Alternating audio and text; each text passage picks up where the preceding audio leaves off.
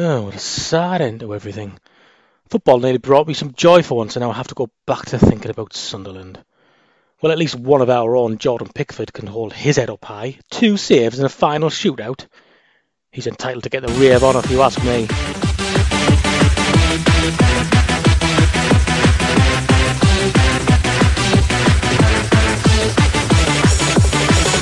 We fucking love you, Charlie White, and fight for the future of the Markhams. Fucking love you, Charlie White. Nothing's gonna stop you now. Ah, Charlie Wyke. That's a 31 goal a season striker we've all decided is rubbish. We don't need someone to score 31 goals, really. I mean, look at Josh Maja. All he did was score goals. I mean, it's not like when we sold him, we missed his goals, replaced him with a dud, and then the wheels come off our promotion campaign or anything. Anyway, we have a gazillionaire owner now, and after letting about 14 first-teamers leave in a bid to rebuild the squad, I'm sure the search for Wyke's replacement is going just swimmingly.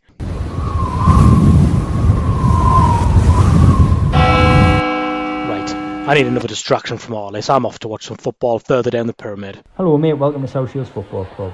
Thanks. I'm here to watch the match and then take some photos before sharing those images on Twitter, all in an attempt to display my outrage at modern football, and my club Sunderland in particular. Okay mate, I've got 2016 on the phone. Once its weird Twitter attention-seeking behaviour back, you'll be playing us in a league derby soon enough mate. Alright mate, if I'd known I was going to receive this sort of treatment, I'd have went down Hartlepool and showed them my support. Hartlepool, the team one division below you in the league, you mean? You're closer to them in the football pyramid than you are to your beloved rivals, Newt. Yeah, okay, thanks mate, ta. Aye, take care, aye.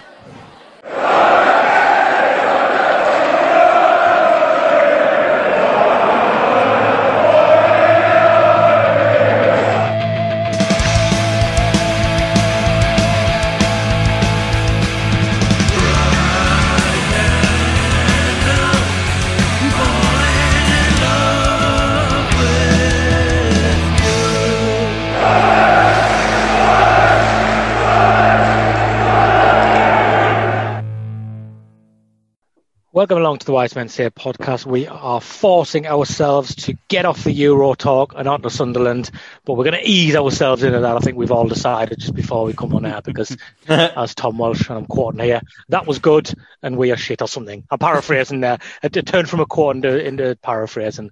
What was it you said exactly, Tom? Let us know. I said the Euros was good and this is not going to be good. Okay, so. I just threw an X. I just decided like spice it up a little bit. And Craig Clark is with us as well. Hello. Well, I enjoyed doing those Euros pods. They were good fun. Good. I enjoyed the Euros. Nice distraction, wasn't it? Yeah, it was fantastic. Lovely. Fell short really at the final hurdle. Well, after me and you had both said, Craig, before the final that we fancied us if we got all the way to penalties.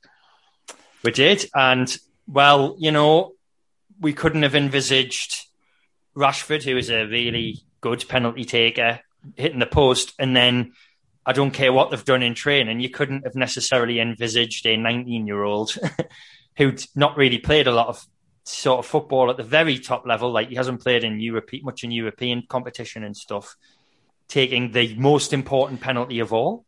Yeah. I saw, that's some good YouTube content over the summer, the England camp, and it kept showing them in like training ground, just having a bit crack on that, and you can tell there's a good team spirit. And Saka got wiped out by somebody, and we're all laughing. And then when he took his penalty, that was kind of straight down the middle, and the keeper, like, not even straight down the middle, just like on the side, and the keeper went the other way, and they're all like celebrating. I thought, well, that wasn't a great penalty. I hope he's not one of the 5. Not only one of the 5, the most crucial 5th penalty taker. I know you feel for him, like, don't you? Oh, of course. I'm not making fun of him because I thought he had a good tournament. He was one of the sort of best players in the England It's just so team. disappointing because if somebody had said at the start of that shootout, right, your keeper's going to save 2. Yeah. Then you think that we've done enough. That should be enough. That should always be enough. Shouldn't it? But their keeper's going to save 3. Well, oh, no, 2. What, he hit the post? Yeah, he sent him the wrong way when he hit the post, Rashford, didn't he? But the thing is, well, you'd bank on him to score, Rashford, because he is a great penalty taker. He's got a really good record from the spot. Mm-hmm. But overall, like the entire tournament, not just England, I thought was one of the most enjoyable tournaments of recent years. I mean, the layout was a bit weird, obviously, but like as a whole, I thought it was a really enjoyable tournament. That day where we had Croatia 3, Spain 5, followed by 3-3 France, Switzerland. Just, you can't, it's never got any better than that as spectacles.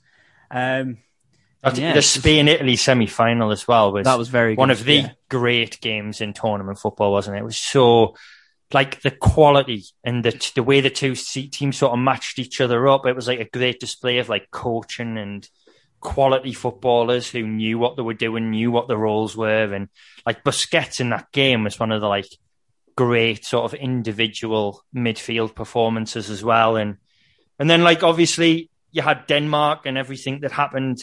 It's mad to think, isn't it, that Eriksen had collapsed on the pitch and we were all distraught watching it. And then they made it all the way to the semis, and gratefully he's proven to be okay as well.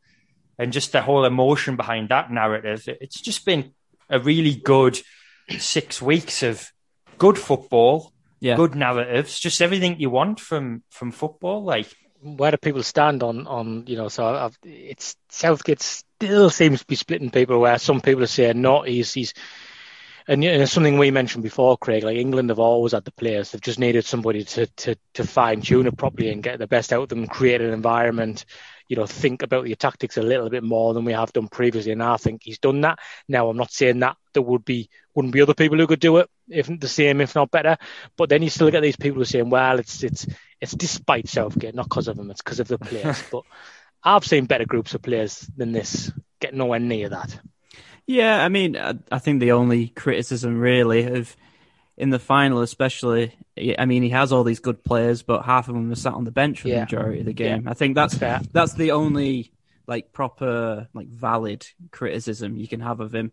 But overall, if you said after getting beat by Iceland, then you have 2018 semi-finals, 2020 final.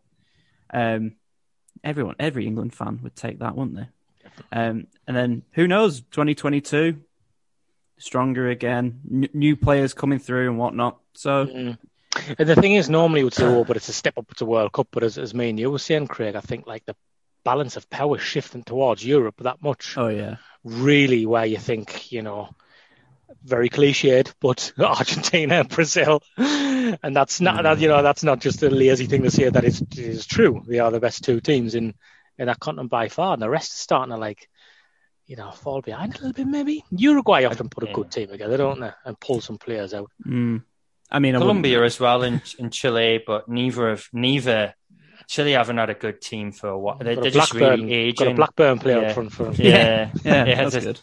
And I think Colombia might have done quite well in the Copa. Actually, they might have come third. But I don't think Brazil and Argentina look like vintage classes. The problem England have got in the next tournament is they won't get a run where they play every game at Wembley bar one. Yeah. That's my only sort of like, in a way I'm like disappointed it was at Wembley, because I'm not sure. I think against Germany it was definitely a factor, like a massive factor. I'm not so sure in the other games, and I think we proved that when we went to Rome and put in our biggest win out of the whole thing. I know the opposition of Ukraine weren't great, but I'm not sure. I'm not sure it was down to that, really. I don't know. It's like I thought that Denmark semi-final, I thought there was a lot of, it's like especially in the kind of like break in extra time where the whole stadium was like rocking. Like I've never seen a stadium like that. Yeah. I mean, they won't get it. They will never get an easier run than this. They'll have to play better teams than just, a bad Germany team and Denmark. I mean, Ukraine I think that's probably the easiest quarterfinal draw I've ever seen any team get. Because Ukraine, like England, Tom, they go out Iceland in the second round. Yeah, come on, though. It's like I watched Austria play Ukraine, and Austria are not that great a team. They should have won like 10-0. They were terrible. Yeah. Ukraine was so bad. They were a poor team. Yeah, I tell you what I mean about the Wembley run as well is, and I know every tournament has a host nation, but other teams don't have to travel to Baku and then to London to play a semi-final. You'll never get a set of circumstances where you play all of your games. The furthest you have to travel is Rome from London, which isn't that far, when there are other nations traveling thousands of miles. You're not going to get that again. And France are going to have another run with a really good team. France should have stayed in it. They just they just had 20 minutes where they switched off. And it's like the blitz where they scored all like their 2-3 goals. It was just wonderful football. Yeah, and they're not going to make a mistake like that again. Well, Spain will be better. Spain are phenomenal by the semis, isn't it? Oh yeah, but the thing is, we can get into this reverie of talking about these teams and how good they are, and it just makes the crash of thinking about watching our team by comparison. Let's be honest, when you're playing in the Premier League, the quality is probably higher than international football. Oh yeah, but the drop off to like League One is mammoth. It's like incredible. We used to watch these tournaments and think about who might we sign from this tournament. You know what I mean? No chance. It's also, I found it really funny how it was like was it the day of either the Ukraine game or the Denmark game, and we were like drawing 2-2 with Spennymoor. It's just like, it's coming back, lads. It's coming back. It's coming home, you could say. Oh dear. End of that. I don't think that phrase should ever be uttered. It needs to be put in the bin, and we need to just go with World in Motion at every tournament. Because like both teams that have knocked England out, Croatia and Italy, have just been saying it back to us. And it's like, I know these nuances, and there's been 1,000 Vice articles of actually it doesn't mean what it says. But it's like, if you're from Italy or Croatia or any other nation and you hear English people saying it over and over and over again as if they've already won the competition, it is motivation to beat England, no matter what anyone says. I don't think people used to get triggered by this stuff as much as they do now. Like, what was Bonucci saying at the end? Did Italy need shouting? They are, but do you really think that added to the motivation of someone like Italy playing in a major final? Yes. A country wins. Of course it does. A country wins tournaments and gets to the finals regularly. But if if you're playing in a whole stadium that thinks it's already won, and it's just like, of course it's going to already won. No, yes, they did. It's a bloody song. It's a song, man. People play it every tournament, but it's just been the last couple because we're getting further, where now people have started to say, oh, it's a bit arrogant you're singing that. I can remember every single tournament since the song was released. People just put a playlist on of all England songs, and that's the best one. That's the most catchy one, where Euro 96 is one of the tournaments that people think back to fondly. And that's that's all it is in my opinion. I know. Of course, people run away with the phrase that's coming on, don't they? And put and like, dub over videos and stuff like that, where you start saying, "Oh, it's coming home, lads." But it never started out like that. And it never, it's. I think it's just that's how much it triggers people. That's not my point, though. It's like, if you're an opposition team, I know you're saying this is the thing. It's like, it's going to piss you off. But I know we know the irony to it, and we all know it's a joke, really. But Leonardo Bonucci didn't think it was a joke. I just don't think, give him the extra spring in his step to get up to get on the end of that ball or anything like that. You know what I mean? I don't know. It's a nice thing for them to say, but I don't know personally. Well, he just doesn't like Baddiel and Skinner. He's always famously said that. Bonucci. Yeah, that was it. It's never his hatred for a fantasy football team manifest in that equaliser and his penalty. Do you want to talk about the fact if any sort of foreign player could like reference Skinner and Baddiel and mention they used to watch that, would probably be the most niche and bizarre thing ever. The only thing, I don't know if anybody else has ever referenced anything similar. I know that Xavi used to love Laetitia, didn't he? He had all that all-conquering team and stuff, and you're thinking like, these are playing on a, still the best international team ever, isn't it? Surely in my lifetime, definitely. And then Xavi's like, oh yeah, Laetitia, I loved him. And you just think of these countries being like super fit, and the science that went into the game. They were light years ahead of us, weren't they, for years and years? And they've picked somebody who was like fat, out of shape, and notoriously like lazy, and didn't get the big career move that his career or his talent probably warranted because of that. And then here's Xavi like, he was the best. He's my idol. I like that, to be fair. Brilliant. Yeah. Do you want to talk about Sunderland, or should we just keep going with this? The Wise Men Say podcast is brought to you in association with From the Terraces. For a 10% discount, enter the code WMS10 at the checkout stage. While you do that, check out the From the Terraces podcast, presented by Rory Fallow and Matthew Keeling. Sweatshirts, t-shirts. For more information, search for From the Terraces on social media. We have reached that point. We've had about 2 weeks away from the Euros now, and it's like we're going to have to face the grim reality that it is. But unfortunately, Sunderland are coming home, and we are going to have to play more games again. I think this is why I couldn't even. So I've been so engaged in all these like England podcasts and chatting, getting so hyped up and taking all this information in. And I kind of do this anyway, but the day after the defeat, I couldn't face any of it for a couple of days.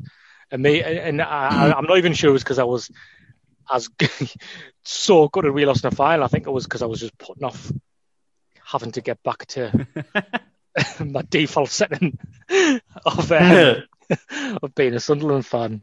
I'm still not there. I was asking you before I came on. Have you got the names of these players we've signed? Because like,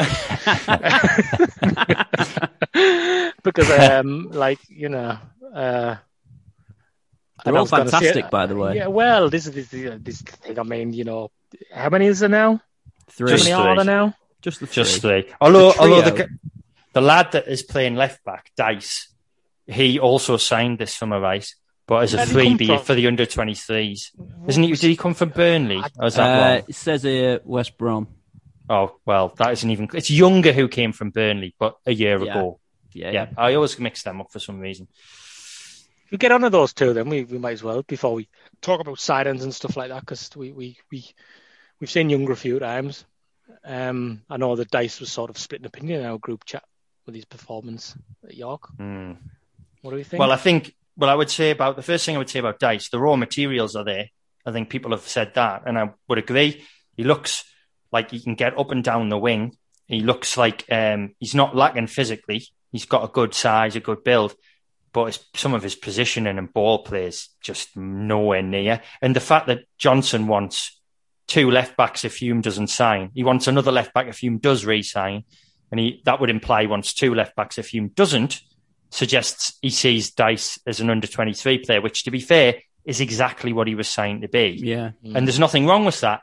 He needs to work on those things, and he shouldn't have to work on them in the first team, in the vigours of like League One football. And the pressure that's going to be on this season, like it has been on every season, the goal is to get promoted, and there can't be any passengers, really.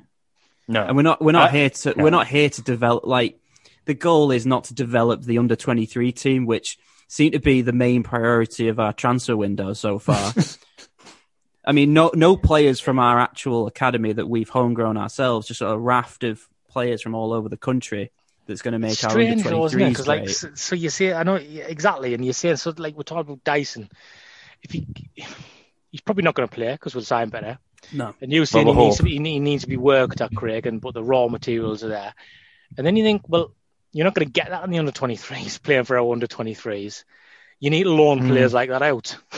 So you're like signing players for your under 23s and then loaning them out, which doesn't seem realistic. So this is the mad. They get stuck sometimes, don't they? This is the mad thing, innit? Because we've loaned Callum Doyle, a 17-year-old from Man City, who in the first 2 friendlies, the signs are promising. He looks like he's got the physicality to play in the League One, but he's also got the ability to play football. So really, these players would be the type of players you'd want to loan in from the Premier League, i.e. under 23s, playing in the Premier League. You want to bring them into your team to play in the first team, which we tried to do with Vogans, for example, and it was a disaster. But obviously, it ended up working with Sanderson, who was really good. But when we're signing them to play for our own under 23 squad, when they're like 20-year-old, it is a bit of an odd one. Yeah, it's like, what is the point? Because you're never going to play for this first team. So why are you here? Make the numbers up. Is that it? It's just so we can fulfill. You need an under 23s team. Yeah. We don't have any, you can't have a repeat of that when they were relying on all the under 18s to play and they lost every single game. So you crushed thinking, them, didn't it? Yeah. So you're thinking, well, we've got to just try to fill that team up, and then you've got to hope that one of them takes the chance, because we've heard those stories down the years, haven't we? Plenty of people have been released and then work their way back up. So you've got to kind of. It can happen. But it's more luck than judgment, that, isn't it? It's not It's a mad way to run an academy, though.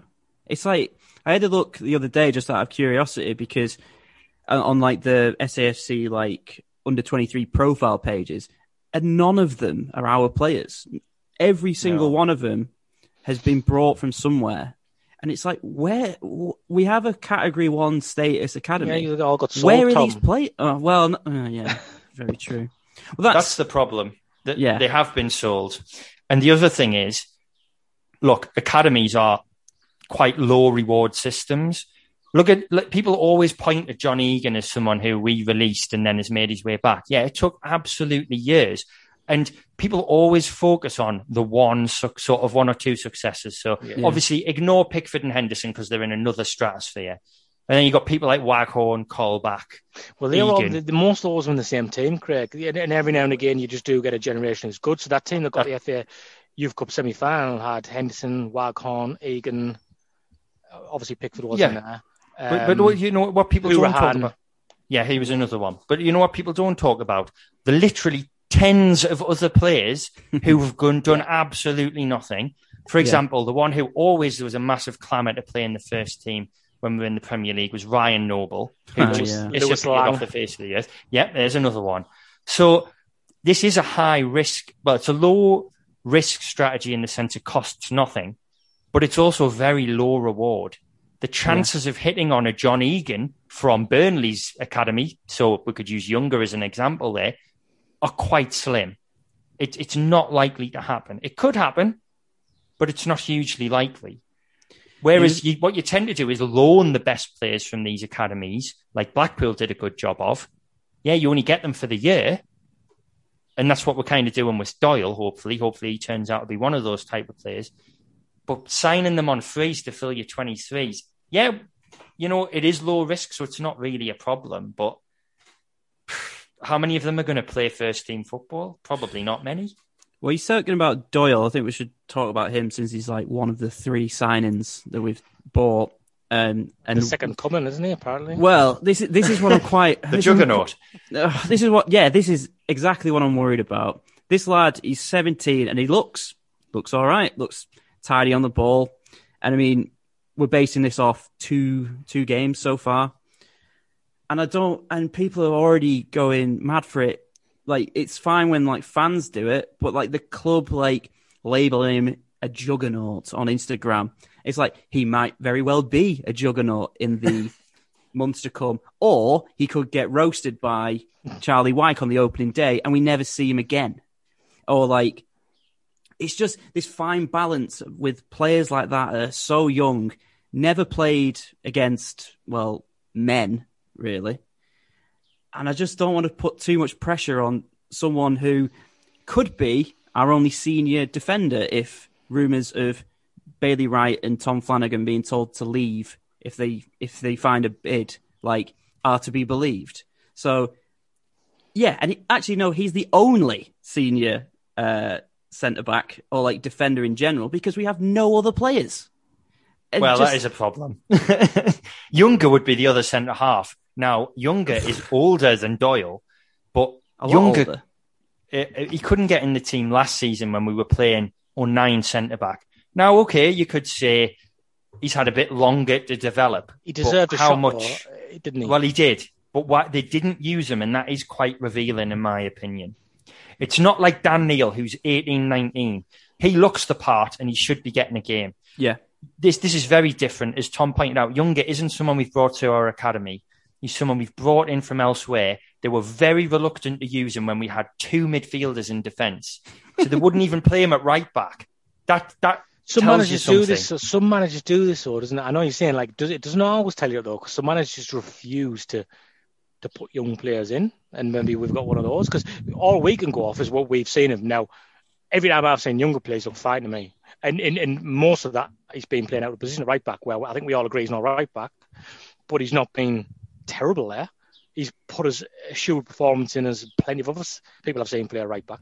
And like you say, when 09 was playing centre half, sometimes is it a lack of bottle from the manager to how bad could he have been against some of those teams we play against? The point I'm making, Steve, isn't so much whether I think he should or should.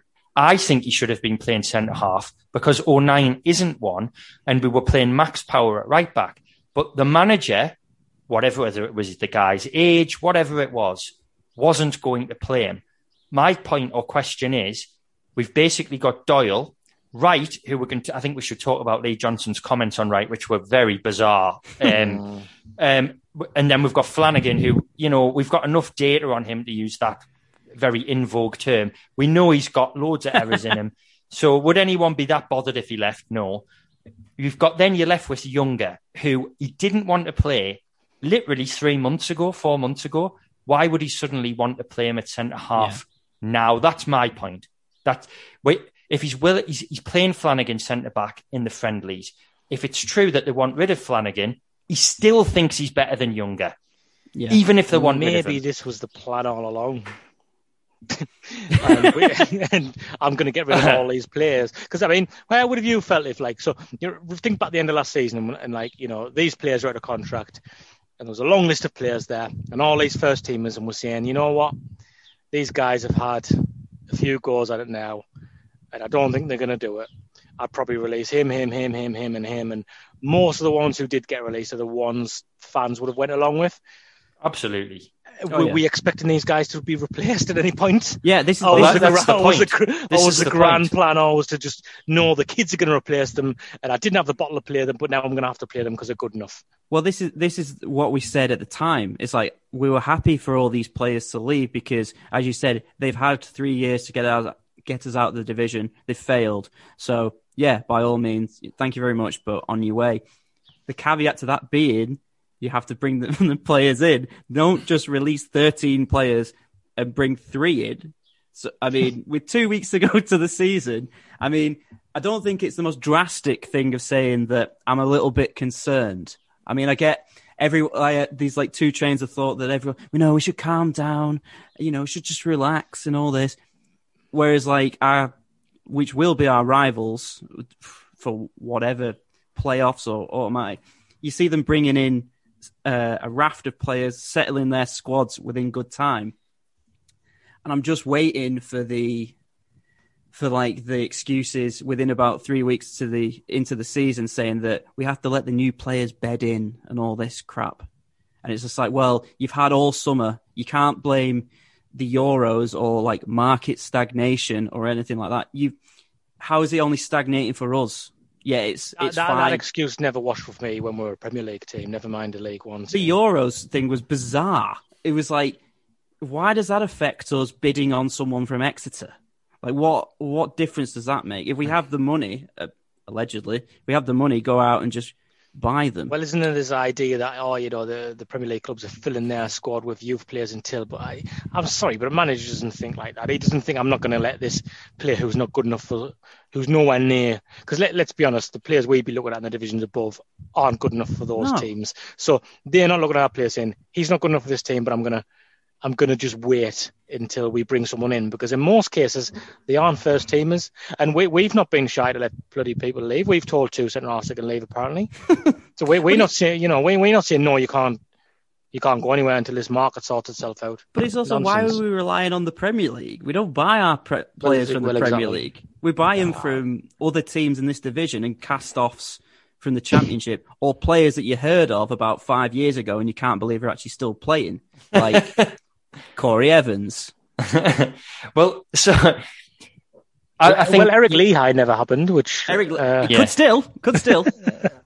Yeah, that doesn't seem like it. At the time I thought, well, so much for a new dawn, and I'm not trying to be hugely negative here, but you can read anything a Blackburn fan has to say about Corey Evans, and you can watch him in his first game, which was albeit only a friendly, and you can look at Carl Winchester, who we signed in January, and I just don't understand, unless they're both on less money than the outgoing players, what difference it would have made not signing those and retaining 2 of the ones that we already had. They're just the same type of player. We've talked about for years and years and years about the need for a physical dominant central midfielder, the need for pace, like proper pace, not people who are a bit nippy on the ball, someone who can stretch teams. Once again, where's the evidence that that's what we're trying to sign? There's very little of it. You also can't have it both ways. You can't be peddling this idea, like you say, Tom, that if it's market stagnation and it's all this stuff about transfers after the Euros, and then that means the youth players become available on loan. If we've made 4 bids for an Exeter right back, that isn't anything to do with that. It's totally separate. Also, if we've made 4 bids and the 4th one's the one that's become public. Now, you know, I'm not one to get into conspiracy theories or anything, but it's on a Friday afternoon. We've signed nobody this week. Oh, this suddenly appears. The first 3 bids didn't, but the 4th one has. Yeah. Is somebody letting this out because there's murmurings? This has happened throughout the Madrox run of owning the club. Yeah.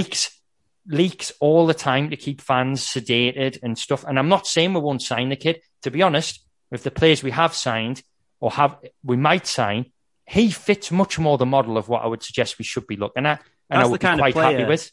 That's the kind of player we should be looking at. That kind of age range, had quite a productive season in League Two last season.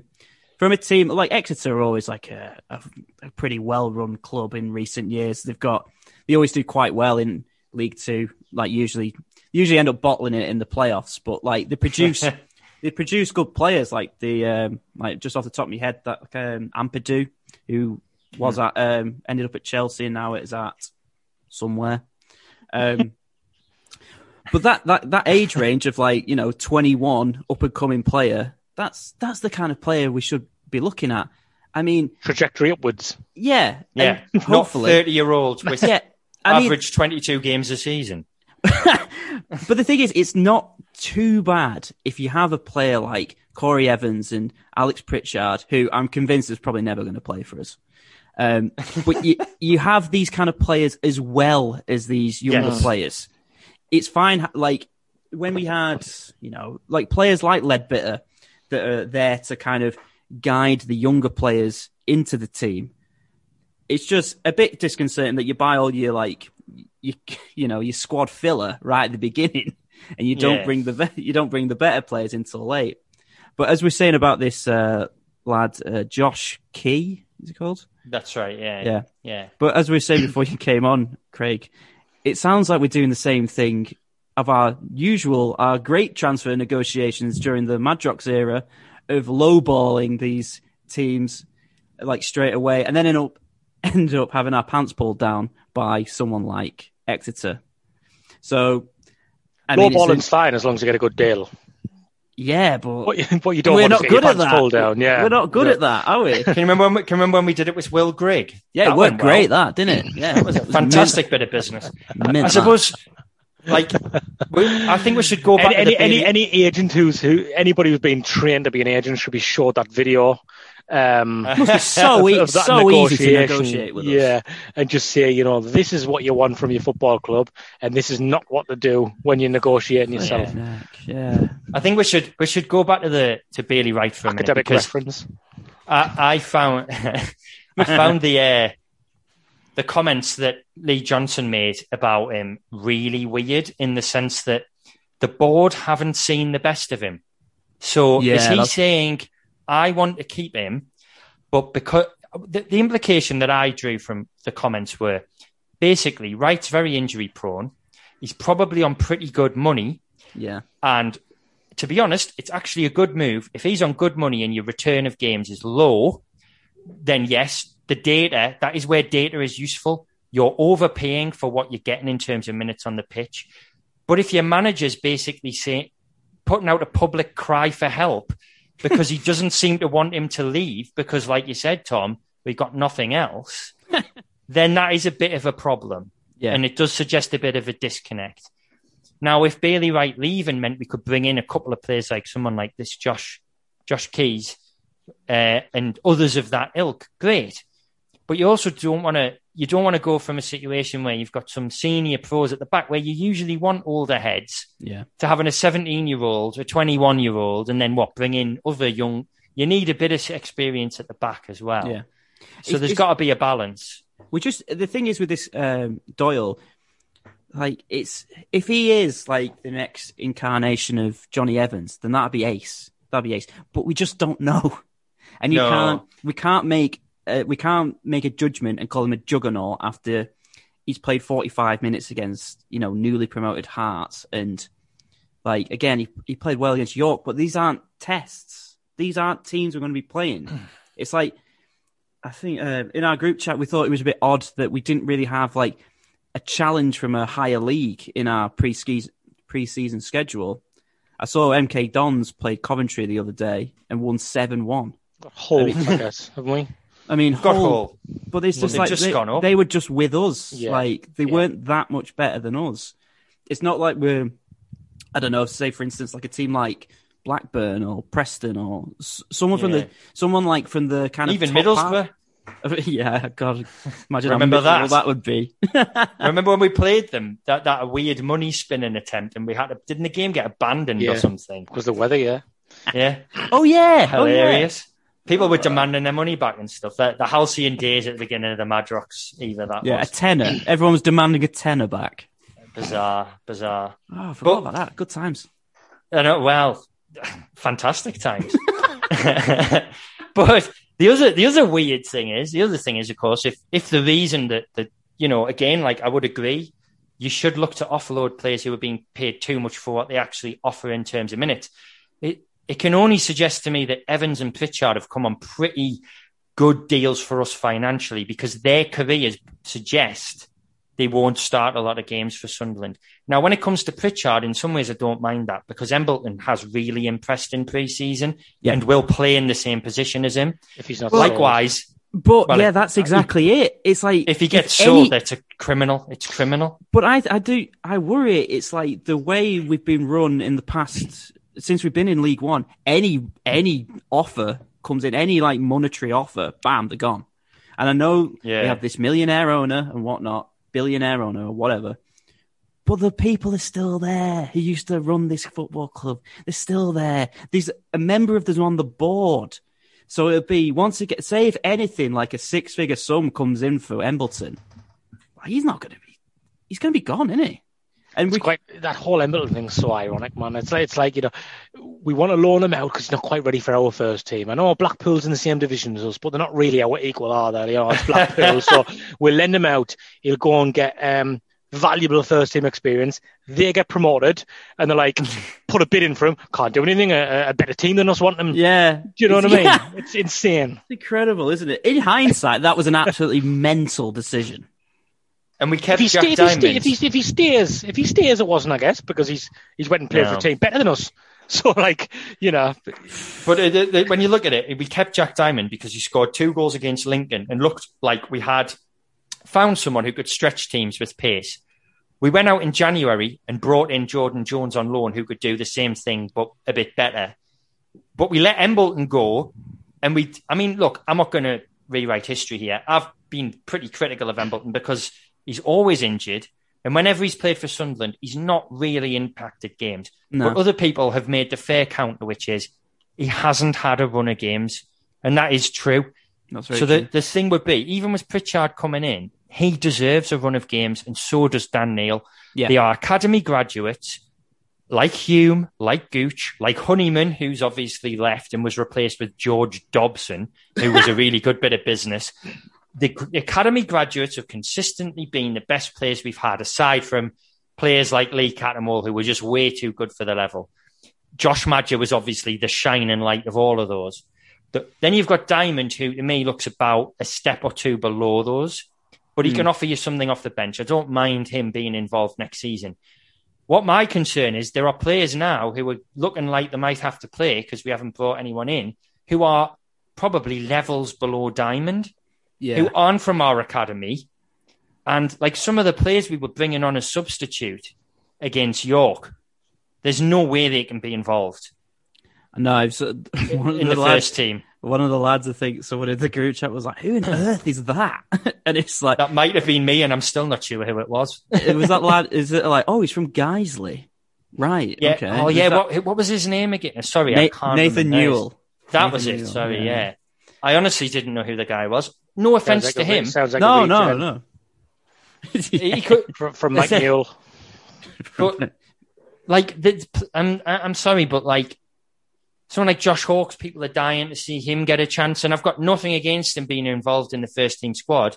And I'm not reading any... Just like you shouldn't be calling Callum Doyle a juggernaut because he's played well in friendlies, you shouldn't be writing players off because of friendlies. But you can get an idea of the level they're at. Doyle looks like a player who can play first team football, right? Yeah. Josh Hawkes came on, looks like he needs more game time to see if he's any good or not, because he didn't touch the ball. He had no impact. But then you look at some of the others, like that Newell and maybe Kenton Richardson, the right back. They just don't look really like they should be anywhere near a League One team yet. No. You can work that out from a friendly. Yeah. That's quite concerning, I think. If you're going to be concerned, that is worrying. It's not, are these players good enough or not to make a promotion run? It's like, are they actually good enough to play football in this division? Full stop. I'm not sure that they are. I'd say another. I know we're doing a lot of concerns at the moment, but up front, it's like, how do you? I know everyone's said that Charlie Wyke is rubbish now, and scoring 31 goals in a season is actually bad. But I'm sorry. I mean, like, Ross, just going into a season with Ross Stewart and he had no Brian, basically. And Greg, who has some kind of witch's curse that he can never score a goal in Sunderland. Like, that's not encouraging. And it's like, we didn't score many goals last season. And it's like, and we can't keep relying on, 35-year-old Aidan McGeady. As much as I love him, and I think he's been an excellent servant to us, and he will produce the goods again this season. It's like, it can't be all him just crossing balls in, hoping Stewart scores. And we saw, like, before, like, towards the end of last season, like, people just, like, writing Stewart off, saying he was crap. I mean, present company excluded. Mm-hmm. I'm gonna say Stewart, in my opinion, he's played really well in the friendlies. He looks really mobile. He looks quick, and he looks like a handful. Yeah. I think him, Neil, and Embleton those three have stood out for me as players who I think should be starting games. If we're bringing someone like Corey Evans in, it should be to play alongside someone like Dan Neil, not to stop Dan Neil getting first team football. Absolutely. He is the way he receives the ball is exciting because he just rolls players. He lets the ball go past him. Sometimes he makes misplaced passes, but they're actually like adventurous forward passes and stuff. Like, he should be starting games in League One. He's good enough to play him. Well, the data is... You want a 3-yard pass, and your pass completion rate's through the roof. But the way to go back to the point about Stewart, the original day of the signing, injured for 3 months, of course. Yeah, he does look a handful, and he does look good, but I'm not sure he looks like he's going to be as clinical as Wyke. And this is a Wyke who was not very clinical for 2 years at Sunderland. But I think you might get, if Stewart might score you 15 goals. That would be an excellent return when you look at his history. Mm-hmm. Brilliant. He might get you that because he looks decent. But like you say, Tom, he's also had an injury while he's at Sunderland. And if he picks up another one, well, O'Brien, he just hasn't scored goals for Sunderland. I quite like O'Brien, but he's another one who's going to occupy that position that Pritchard's been signed to play, that Embleton would like to play. You've got a lot of players to play that second striker kind of attacking midfield role. And none of them are really added the thing that we've said we're missing, which is the physicality and pace. Stewart offers that, to be fair, but not many others seem to be offering it in the signings we've made. We need to add that. We have to do that in the next few weeks. We just have to. There needs to be one, maybe two more strikers, I think, just to give us a bit of variety in going forward. Because as we found towards the end of last season, teams worked out, you stop McGeady, you're going to stop probably them scoring. And we need to get away from that tactic, which has been a tactic for 2 years now. And every time people say we should get away from it, we give them a new contract or keep putting back in the team after freezing them out. No, but I don't think McGeady is the issue.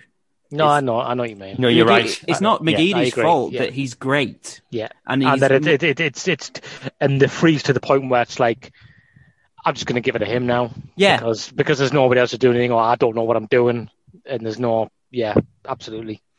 Yeah, so there's just so many players that need signing, and this is why I don't understand this kind of this mentality. It's like, oh yeah, I'm really chilled about how the season's going to go. It's like it's okay to be like concerned. You're following the wrong sport and the wrong club if you're just going to take emotion out of everything and think that you're not going to be concerned that we let 9 first-team players leave, 3 come in, and the whole data thing, I mean, it's kind of jumped the shark in a way of the conversations about the bloody data signings and stuff, but they've pushed that onto us, not the other way around. So they have come out, they've deliberately picked their times to come out and say, this is the message we want to deliver to fans, this is the way we're going down, this route we're going down, and we might still, and nobody will love it more than me, if 4 or 5 players come in next week who are all data signings and on the right, the trajectory's going in the right way on their career. But the fact of the matter is, 2 weeks before the start of the season, if you look at the players we've brought in and let go, you would look at the players we've brought in so far and say, that's not any different from what we do every season. Yeah. Well, and the players we've let go are first teamers, and we brought 3 in. So you're right. Sorry, go ahead. Yeah, it's not like I quite like the idea of like data-driven signings, and it's worked for teams like Brentford, for example, is the prime example. And I like that kind of approach. It's different, but I want to start seeing kind of the fruits of it, like left field signings and why this player is going to play in this position. Players like Pritchard and Corey Evans, as players we've been signing for the past 20 years, these diminutive midfielders that don't really do anything. They don't have pace. They don't have like proper power in the middle of the park, and they don't drive us forward. I just want to see some more signings, even if it's off data or whatever, that are more like this. It's like we've not had like pace in the team for as long as I can remember, and this is the perfect opportunity to do it. And maybe they should put that into the chart or whatever. Well, data is a great thing, right? You can use the word data, but I think there's a lot of misconceptions about what that means. Data, to me, that's the stuff that they'll be looking at, is the kind of thing I said about right. So I listen to a lot of stuff about NFL, and analytics is huge in NFL, but not for every team. And the teams that get it right do stuff like you sign a player to a contract that's commensurate with what you get from that position and what they bring to the team in terms of number of games played and stuff, which is one of the reasons, like I say, right might get let go. So when you're talking about making signings based on data, you can't really judge and say what we've done is based on that, because you don't know what they're getting paid. You don't know what the analytics they're looking at. They should have a list of kind of players in each position, and they're looking at them because they've got certain attributes. They think they can get them for a certain fee and potentially sell them on for more money. Well, people like Corey Evans and Pritchard aren't in that bracket because they're at the end of their careers, not the beginning. And the data suggests that they don't play a lot of games from the start. So they're more what you would call salvage jobs. Yep. You're hoping you're going to be the club that gets that 35, 40 game a season out of them. Do Sunderland do that? Bailey Wright suggests not. He came with an injury record. He's continued to have an injury record at the club. That might change. You never know. The fact is, we're quite well stocked, relatively speaking, in the positions those 2 players have come in. As you said, Tom, they're absolutely fine additions if you build around it with people like Dan Neil, Elliot Embleton, other signings that fit that kind of criteria, that kind of profile. The fact is, the guy that we've been linked to from Exeter is the first one I've seen any link to that's anything like that. The rest have all been 30-year-olds. There's nothing wrong with 30-year-olds. I'm 35. I wish I was 30, in a footballing, in a footballing sense, those are players who are at the other end of their career. They're coming to the end of it. They're not going to be signed on a permanent deal and sold for a profit. It's highly unlikely. Also, every other club with any kind of sense is using data analytics now. Doesn't mean you get it right. There are things like getting it wrong. It's about process. Are we using the right process? We've taken ages to make 3 signings. That's not good process. Doesn't matter what way you look at it. That is bad process. Well, let's go on. Final thoughts before we go on, Tom. You were gonna come in there. We're shite and we'll always be shite. I was gonna say there are still some positives though. Yeah, Embleton and Neil, for example, I really think they're massive positives. And Doyle looks like he could be. And like I say, the club could have 4 ready to drop. Do you know what I mean? Exactly. Like something like that. Then brilliant. That'd be fantastic. Then all our concerns of dissipated. It's just postponed, Tom. Or postponed until about 10 minutes into the Wigan game and we're 2-0 down. Yeah. The positives as well. It's just like we can go again. Fans can go again. Yeah, massive. That'll be fun. No, well, I mean, I can't because I'm not allowed onto Plague Island. So you can all enjoy it, but I can't. You say enjoy it. I mean, like you say within 10 minutes. Enjoy the day. Right. Look, we'll be back maybe 2 shows next week now. That's us. Possibly back in the groove. Let's hope some signings can come in so we can talk about them, because I'm not sure we're going to do 2 shows just to reflect on friendlies. I mean, we didn't even really mention the friendly apart from the full-back situation at the start. Concerns that have been raised now are still valid even if we sign 4 players on Monday, because we've still signed them with less than a fortnight until the first game of the season. But at the same time, if they all fit this profile, even if they don't work out, like the Exeter right back, say they signed him on Monday, even if he turned out to be shit, that's fine. The process was correct. Yeah. That's what we've got to be getting behind. The right process. The problem is the players that we're signing just don't seem to fit that yet. I just want to be, when we come to do like a preview show before the Wigan game, then things are a bit more optimistic and we've got just got more players in place and there's a bit like, cohesiveness of the team. And it just looked like we have a squad, because at the moment we don't have a squad. And that's why first team. We don't have a first team. We've got a cracking under 23s, but that's why we voice a lot of concerns and why we're not as relaxed as some others might be. Yeah, and tell you what though, not a lot to ask. O'Nien will be back in at right back, and until further notice, he will be playing there. Oh, I was trying to go out on a nice positive note. Craig, we could go on all night here. We'll see. It's better than playing Carl Winchester there. At least he is someone who can play right back fairly adequately. I bet he'd be fuming with that, wouldn't he? That'll be one of the bloody things that he made them guarantee when he was just thinking about the new contract they offered. Don't play me there again. Don't. It's like before the team sheet goes out the next game, he'd be like, right, so right back and O'Nien look thinking, don't. Do we think he's going to be captain? He shouldn't be. It should be McGeady. I wouldn't have a problem with either of those two personally. Oh, one last thing. One positive thing before we go. I've got one last thing. This is it. We're going out with positive now. Come on. All right. The kits are very nice. They are. I don't really like them, especially the home one. I'm not a fan of that home. Craig, kit. Can you just learn? The colour's terrible. Like I've been having this conversation with kids today. You've got to learn. You've got to learn when not to back chat and not to have an answer for everything. I'm just on a wind up there, man. You should have just said just on a wind up, man. Right, cause yeah. Right, okay. Just finish with 2 words. Dan Neil. There you go. Yeah. The great Dan Neil. Love Dan Neil. Absolutely obsessed with him now. Thanks for listening. Are you going to put in that monologue as well?